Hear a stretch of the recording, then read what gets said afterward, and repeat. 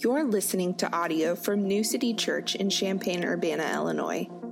We are a gospel-centered church with a heart for the next generation, passionate about making disciples who will renew our city in the real Jesus.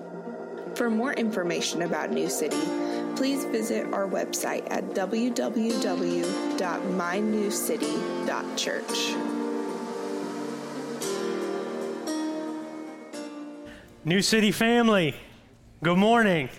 Y'all ready? Let's go. Mark, yeah, okay. Welcome back, students. Welcome back, everybody. Mark chapter 10 is where we're going to be this morning. We are in the middle of a series called Questions from Jesus. You're not going to be behind if you're just jumping in this week, okay? We are examining what are some of the core questions that Jesus lays before people in Scripture, and here's the reason we're doing that, okay? Whoever's asking the questions is the one in the driver's seat, right? You know this, right? You've heard of a leading question, right? A question exposes us. It shows what's going on the inside. It pulls it to the outside. And Jesus was a master at this. And so what we're trying to do is just put Jesus in the driver's seat for a while and say, what would it look like to think of spiritual growth, not in terms of you getting all of your questions answered? Hear me, I want you to ask the questions. The questions matter, they're important, all of the things, okay? But what we're saying right here is when you let Jesus begin to question you, you're going to find out what's actually going on in your heart. You let Jesus expose you this morning. I want you to hear me. Jesus is like a surgeon. He cuts like a surgeon with precision and to heal. He does not cut like a butcher. Jesus doesn't ask you questions to destroy you. He's actually going to ask you questions to free you this morning, okay? We are Bible people around here. We love this book because we get to hear God's voice. So here's what I want us to do. Here's what we do every Sunday. Will you stand in reverence for the reading of the Word? I know you got all your stuff on your lap. I'm sorry. Mark chapter 10, we will pick up in verse 35. Mark chapter 10. Verse 35. Try to find the question from Jesus here. It says this: "And James and John, the sons of Zebedee, came up to him and said to him, 'Teacher, we want you to do for us whatever we ask of you.' And he said to them, 'What do you want me to do for you?' And they said to him, 'Grant us to sit one at your right hand and one at your left in your glory.' Jesus said to them, 'You do not know what you are asking. Are you able to drink the cup that I drink, or be baptized with the baptism with which I am baptized?' And they said to him, 'We are able.' But Jesus said to them, 'The cup that I drink you will drink, and you will be baptized. But to sit at my right hand or my left, that is not mine to grant, but it is for those for whom it has been prepared.' And when the 10 heard it, they began to be indignant at James and John. And Jesus called them to him and said to them, 'You know that those who are considered rulers of the Gentiles lord it over them, and their great ones exercise authority over them. But it shall not be so among you. But whoever would be great among you must be your servant, and whoever would be first among you must be slave of all. For even the Son of Man came not to be served, but to serve, and to give his life as a ransom for many.'" This is God's word. You can have a seat. Did you catch the question? Jesus looks at these disciples and he says, "What do you want me to do for you?" Whether you are a Christian or not, you've likely had this as a daydream, right? If you had an audience with the all-powerful, all-knowing being of the universe, and you could ask for anything, you've played that out in your head, right? It's like the question of like, if I won the lottery, what would I do? Like spending money you don't have kind of a situation. When James and John, our dear friends, when they get the opportunity to ask Jesus for anything, did you notice what they asked for? They asked for the things that seem to make the world go round: power and glory. A seat at the right hand and left hand. Those are positions of influence, of power, of notoriety. These are the things they believe would make them whole. Man, if I have a position of greatness, of influence, of mattering, that's what's really going to fill me. I want you to notice something really important here. Jesus doesn't rebuke them for having ambition. He doesn't even rebuke them for wanting to be great. But here's what he does do. He flips their understanding of what greatness actually is on its head. He turns it upside down. Here's the big point this morning. Jesus reframes our definition of greatness and our relationship with ambition. That's what the living Christ does. Can I ask you, what is your definition of greatness? What is a great life? A life that matters, a life that counts. You've got one that's operating in the back of your mind and your heart, whether you realize it or not. If you're a college student in this room, you did not get to the U of I by being a slouch, right? You took that ACT. Any 29s or above in the room, right? No, you don't have to raise your hand. I'm kidding you. Right? There's part of you that's here because you go to the University of Illinois. You have ambition. There is something in you driving you forward. You have an operating picture of greatness in your mind. Can I tell you this morning, however pure your motives for greatness or ambition might feel this morning, Jesus is going to mess with every person in this room. So let's tune in for a second. Let's think. Think it through. Let Jesus tweak our reality. You see, I am no different than James and John. I have spent the first part of my life in many significant ways wanting to be great. Wanted to be great.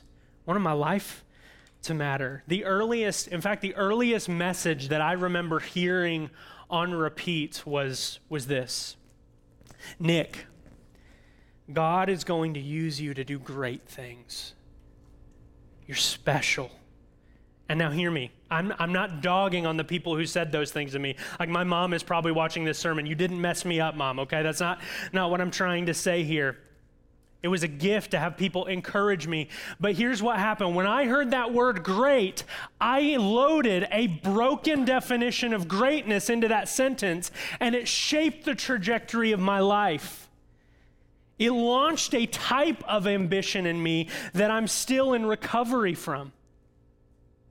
An ambition that braces the world's way of greatness rather than Jesus. Can I tell you some good news this morning if you're like me?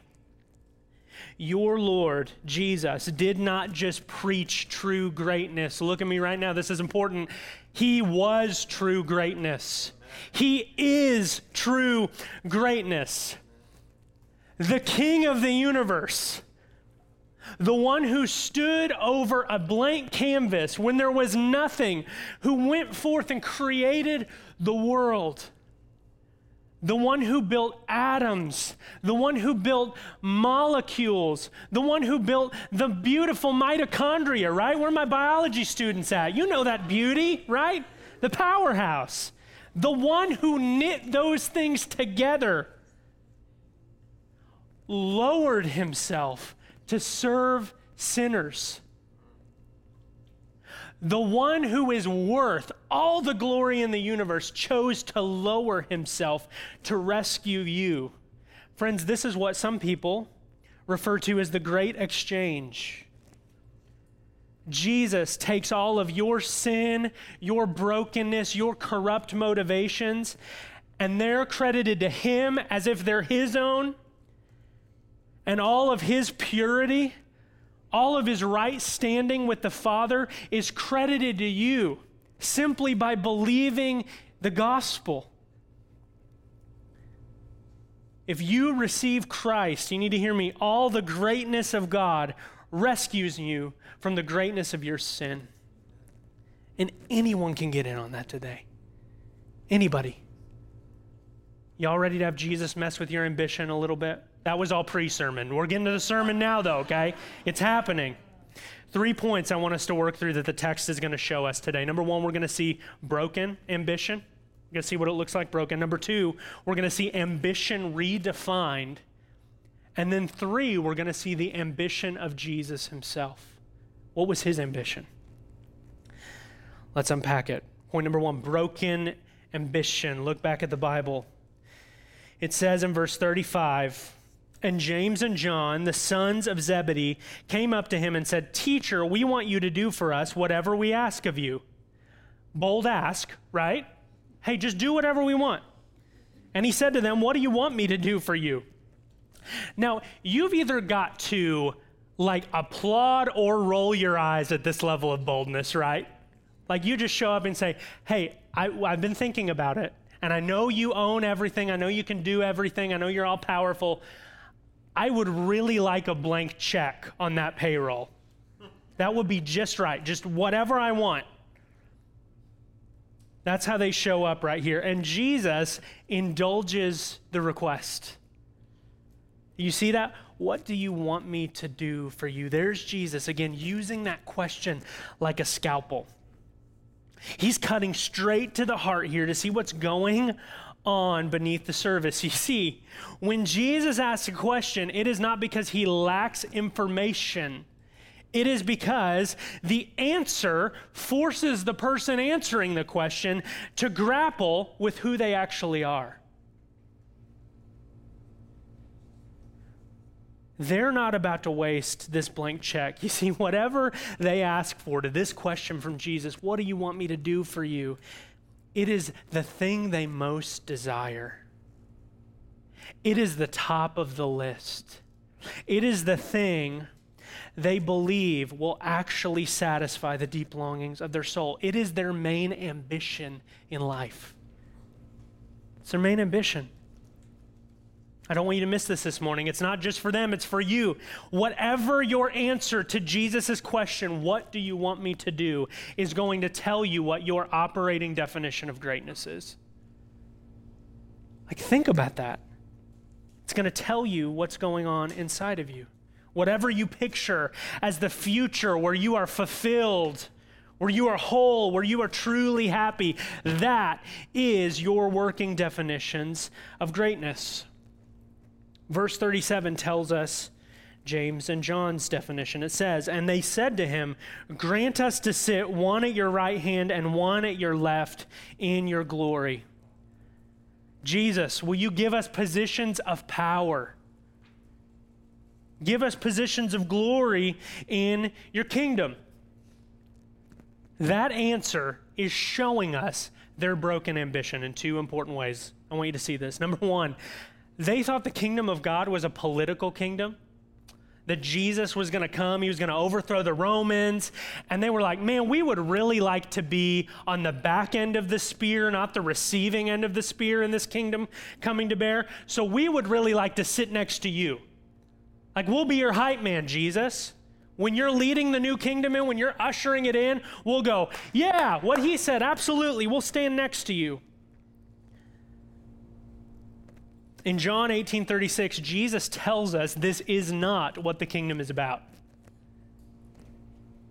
His kingdom is about destroying a far greater oppressor than the Roman government. It is about destroying sin, death, and hell forever.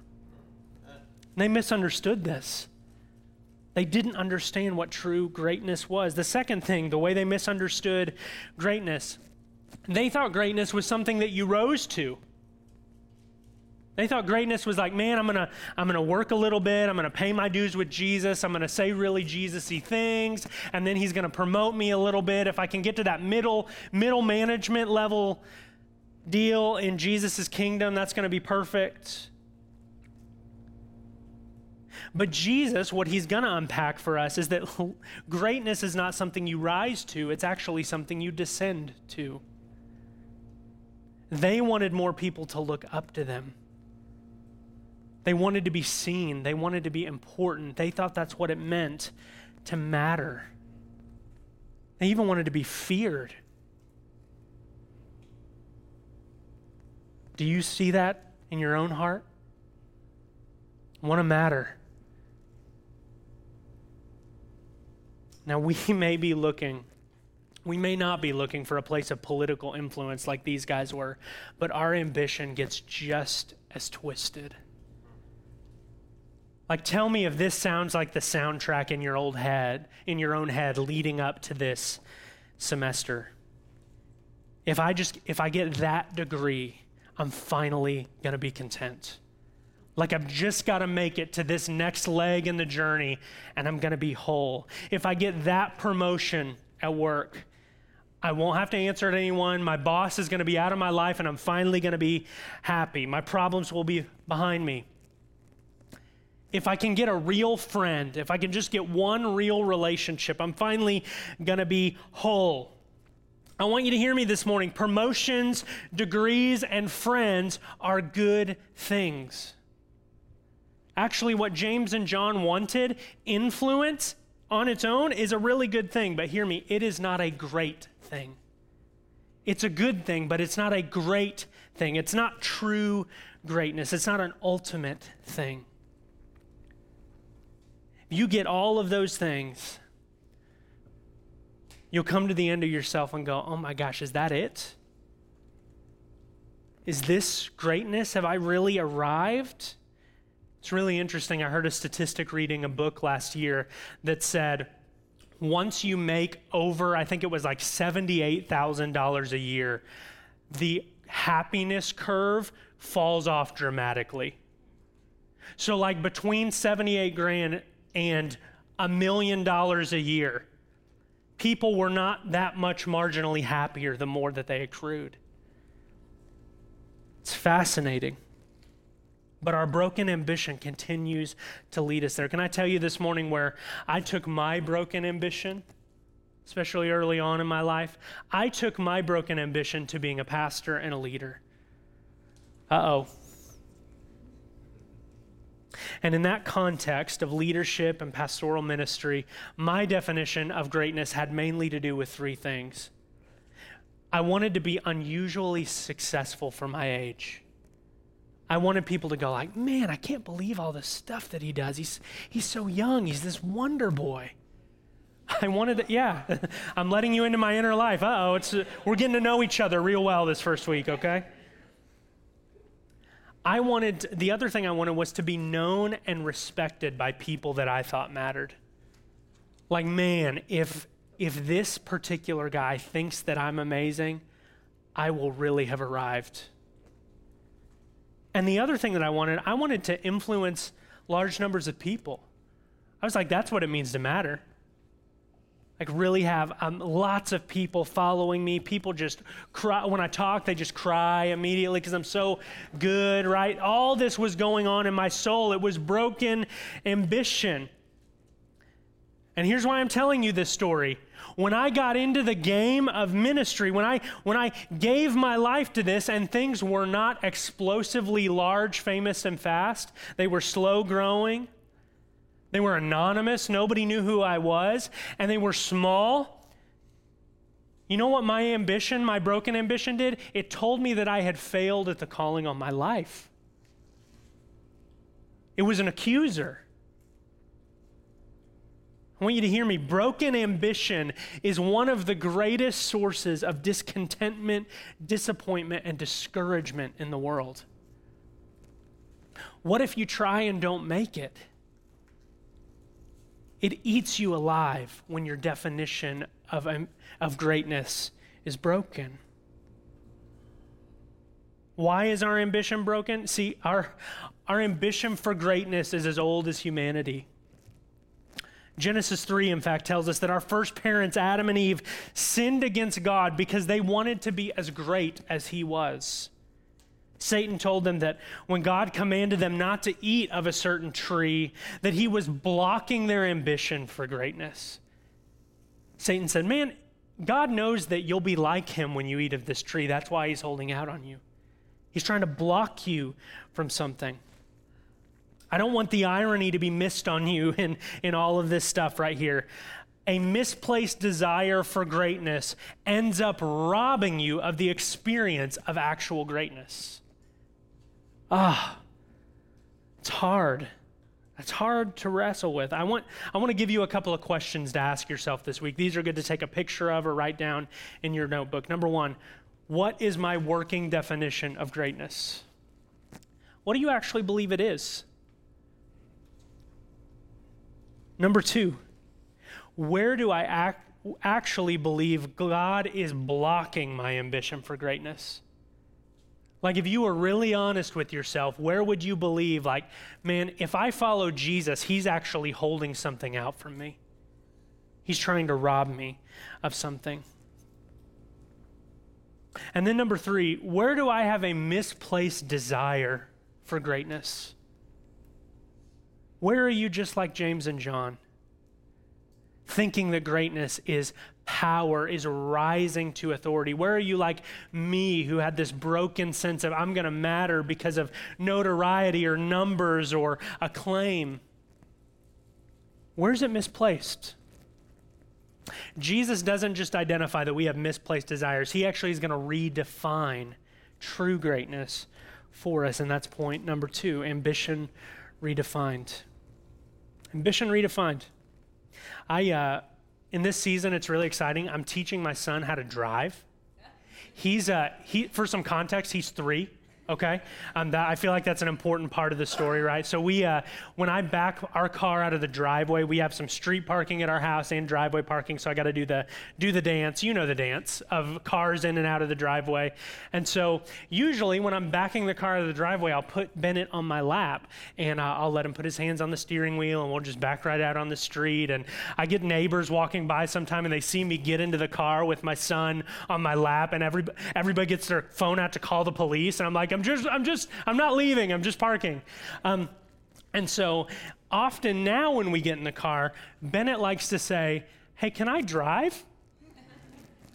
Like when we go to church this morning, he's like, hey, would you mind if I drove to church this morning? I would definitely mind, okay? It would not go well for anybody. I want you to think about this for a second. How cruel of a father would I be if my son, my 3-year-old son, said, hey, can I drive? And I said, sure, here are the keys. Can you be back by noon? Perfect. All right, we'll see you later. That would be madness, wouldn't it? Yes. Would never do that. It would be wrong. If I were to give him his request, it would be cruel. And that's where Jesus takes it in this passage. Look back at verse 38. It says, Jesus said to them, you do not know what you are asking. Are you able to drink the cup that I drink, or to be baptized with the baptism with which I am baptized? We are able, they say to him. And Jesus said to them, the cup that I drink, you will drink, and with the baptism with which I am baptized, you will be baptized. But to sit at my right hand or my left is not mine to grant, but it is for those for whom it has been prepared. You don't know what you're asking. When Bennett asked me to drive, it's like, dude, I know you like backing out of the driveway, but you do not know the complexity of what you are asking here. Here's the translation. Here's what Jesus is saying. You think that by asking for greatness, you are asking for influence, for luxury, for clout, for power. But what you are actually asking for when you want to be great is for servanthood and suffering. Is that what you want? And our friends James and John, God love them, just like us sometimes, they are still so deluded in reality that what's their response? Jesus like, can you be baptized into suffering like I am? Can you go through what I go through? And they say, yup. They still don't see it. Sure, Jesus, if you make us great, we can do whatever you need us to do. Jesus' response right here should sober us for a moment this morning. Look at verse 39 again. It says, and Jesus said to them, the cup that I drink, you will drink. And with the baptism with which I am baptized, you will be baptized. Here's what Jesus is saying. You're going to suffer. You're going to suffer. If you follow Jesus, I want you to hear me this morning. If you follow Jesus in this world, you will suffer. Welcome to church. You see, Christianity Depending on where you moved from, this will be new to you. Depending on if you move from a larger city or something, this will not be new. But Christianity is not going to gain you any yardage socially in Champaign-Urbana. Like, people are not going to find out that you're a Christian and go, that's amazing. Many people won't. It will not gain you influence. But I want you to hear me really clearly. It will gain you Christ. Amen. You get him. And there's nothing better to have in this universe. Friend, that is the only reason a definition of greatness that includes suffering can be good news, is if you get Jesus. Because if you don't get him, it's not worth it. Can I tell you, if you don't get Jesus, if you're not willing to follow him, if you don't have a relationship with him, this is a terrible Sunday morning hobby. Sleep in and get brunch. That's way more fun, right? But if you get the living Christ, there is nothing more valuable in this universe. Jesus even gives a parable. He says, the kingdom of God is like a treasure hidden in a field, that a man goes, he finds that there's a treasure in a field, and he goes back home. He sells everything that he has to go buy this one field. And if you have seen the living Christ, that makes sense to you. I want you to see him for the first time this morning if you've never seen him. I want you to know him this morning. Look back at verse 41. After all this happens, the other disciples, this is the 10, the rest of the disciples with him, they began to be indignant at James and John. They get mad, not because their friends are bothering Jesus here, but they get mad because they weren't the ones who asked first. Like, you can't just come out and ask, right? It's like getting mad at the teacher's pet, right? Like, you can't come out and ask for that. We've got to kind of quietly play the angle and get the influence here. Their hearts were in the same shape as James and John. They just weren't bold enough or maybe silly enough to say it out loud.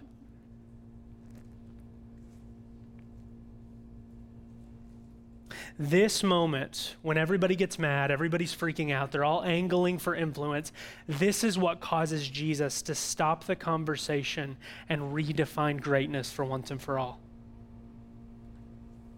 Look back at verse 42. It says, and Jesus called them to him and said to them, you know that those who are considered rulers of the Gentiles lord it over them, and their great ones exercise authority over them. Like Jesus right here, he's saying, here is the world's model of greatness and ambition. That's when he says the Gentiles. That's what he's talking about, the worldly model of this. And notice he even says those who were considered rulers. He doesn't even say the actual rulers. He's like, here's how posers think about greatness. This is the heart of their ambition. Did you see it? Rise to as much authority as possible.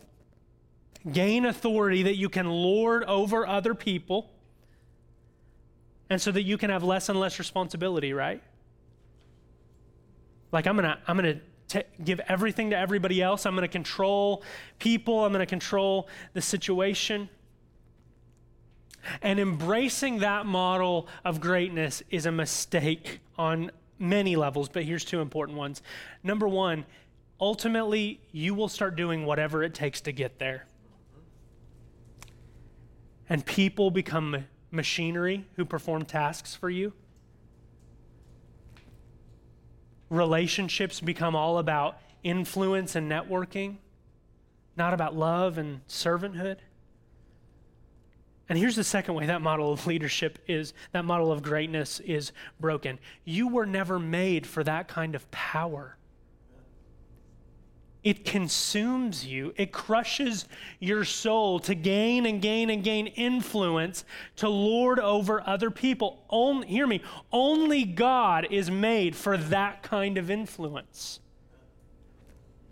We're rewatching The Lord of the Rings at my house right now. Any nerds in the house? Okay, there we go. We got a few. It was a subdued woo except for the one, so I got you. I hear you.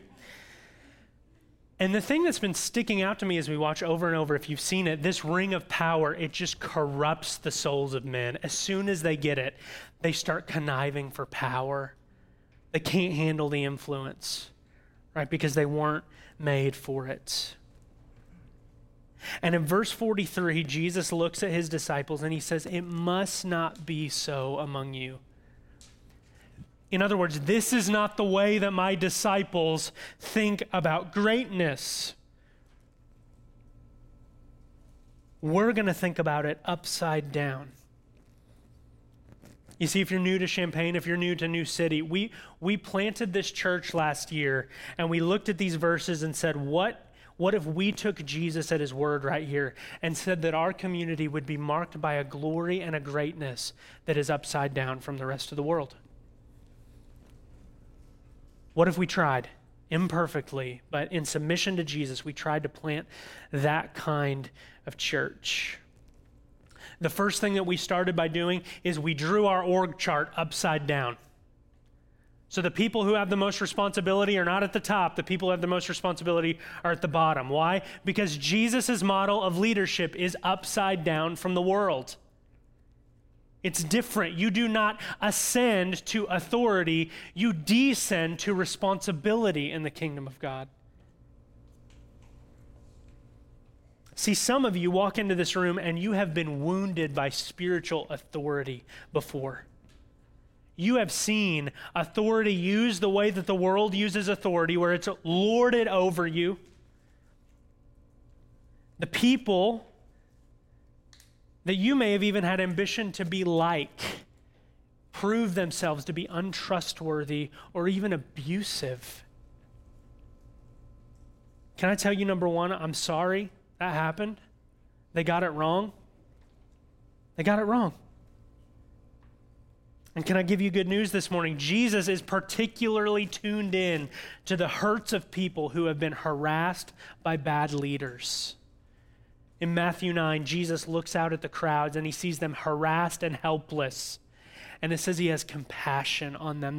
The words in the Greek there, it's like gut level compassion is what Jesus has toward people. Jesus is gentle and lowly in heart.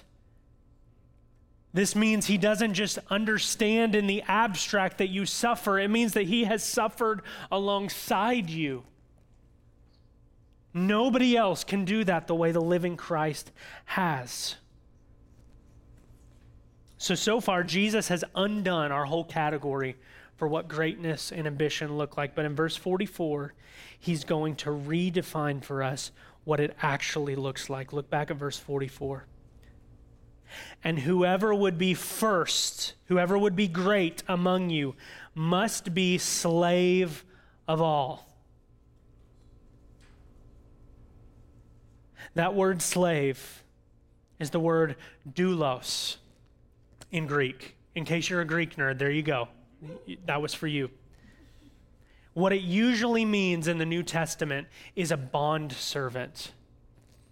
And here's what a bondservant is. It is a person who commits their life to another even when they have the privilege to leave.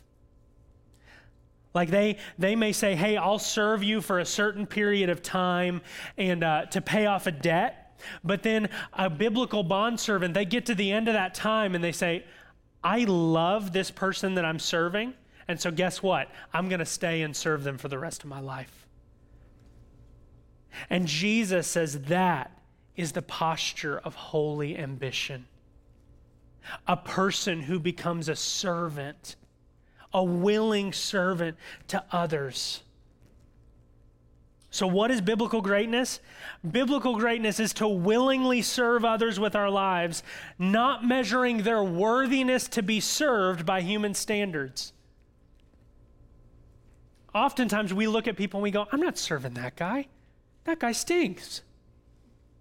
That guy's no good. That guy treated me badly, right? No. The biblical definition says to become a slave to all, to become a servant. That's what Jesus is inviting us into. A couple of questions I want us to ask here. Number one, is my definition of greatness backwards?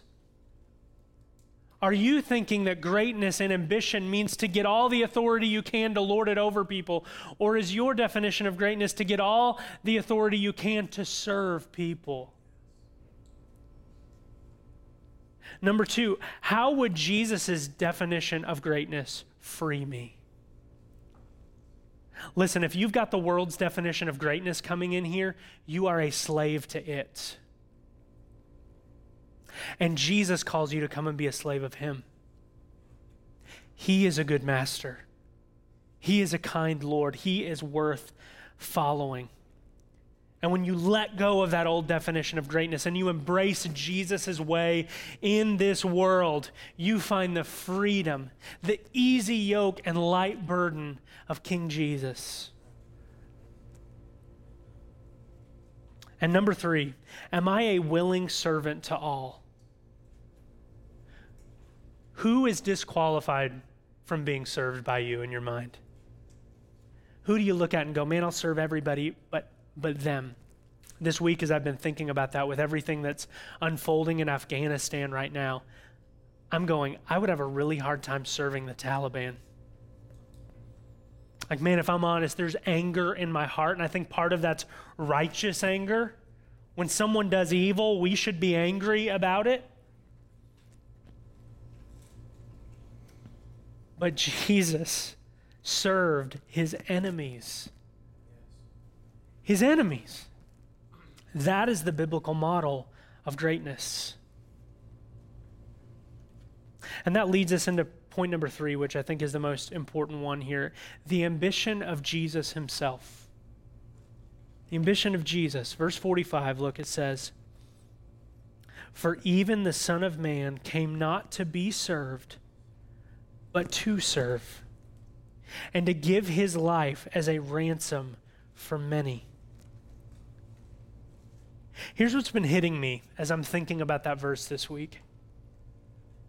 If Jesus is really the Son of God, here's what that means. He has been the theme of heaven's praises forever. There is no more worthy being in the entire universe than the living, ruling, reigning Christ. That one, Jesus, deserves to be served by every person in every corner and every place of the globe, and yet he is the one who came to serve. Here's the question I've been asking. If that's who Jesus is, why in the world is he serving me? Why me? It can be nothing more than free grace. We do not deserve to be served by King Jesus, but yet what does he do? Philippians 2 tells us he humbles himself, puts on human flesh to the point of death, even death on a cross, to redeem you. The Son of Man, Jesus, made it the ambition of his life, death, and resurrection to bring glory to God by saving you.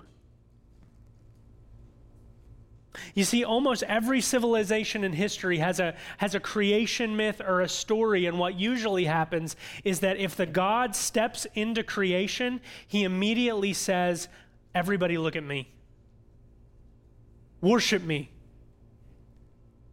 And Jesus, make no mistake, he is worthy of all worship, but he does something provocative in that he lays his life down to save his people. To give his life, the text says, as a ransom for many. Friends, this is the heart of the gospel message. Jesus in my place. To believe the gospel is to believe that Jesus' perfect life is the life you should have lived but didn't. It is to believe that the death Jesus died is the death you deserve to die, but that he died in your place. And that his resurrection is not only his now, but it is credited to you by faith. That you are given the reward of Jesus. He is your substitute. He stands in your place. That is the heart of the gospel. right here in this verse, that he did not come to be served, but to serve and to give his life as a ransom for many. Friends, I want you to hear this morning. The solution to your broken ambition is not just to think differently this morning. The solution to your broken ambition is to believe the gospel. When you see how big your sin is, how big your debt is before the God of the universe, and you realize how big and how holy he is, it brings you to a place of complete humility. A place of saying, I realize all I bring to this equation, Jesus, is my need for you. That's all I've got. You see, when Jesus served you, it wasn't just that he did a nice thing for you. He did the thing for you. Band, you guys can come on up. He walked into enemy territory, and while you were actively fighting against him, he grabbed you and carried you home. That is what the Lord Jesus has done in the gospel. And so, friends, this morning, Jesus does not find your desires for greatness too large. He finds them far too weak. We have misunderstood greatness in this world. But if you come to Jesus today, whether you've never believed the gospel or you've been walking with Jesus since you were born, the invitation is to the same gospel.